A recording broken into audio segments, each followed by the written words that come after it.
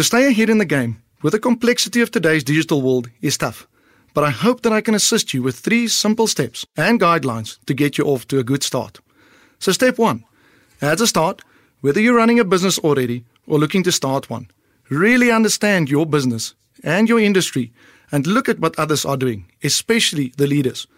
You may also want to look into the future and try and predict future customer needs, what they want and what they do not have today.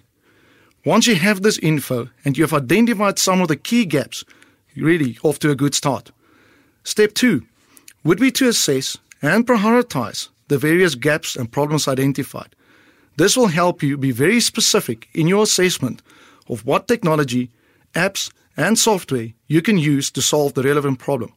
Remember always that technology is only the enabler and not the start of the journey. During this assessment of the technology, you may also want to look at the cost of the solutions, as you want to keep it as low as possible. Support models from the various developers and vendors is also key in this decision-making process. So awesome, you're off in that final stretch, which is probably the most difficult as it involves execution. With a problem at hand and the necessary technology, you need to stay focused and committed. Remember, committed.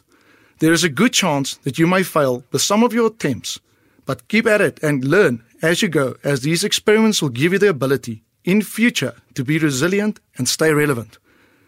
You're more than welcome to visit our SimplyBiz website, which is a resource, support, and network platform for small business owners.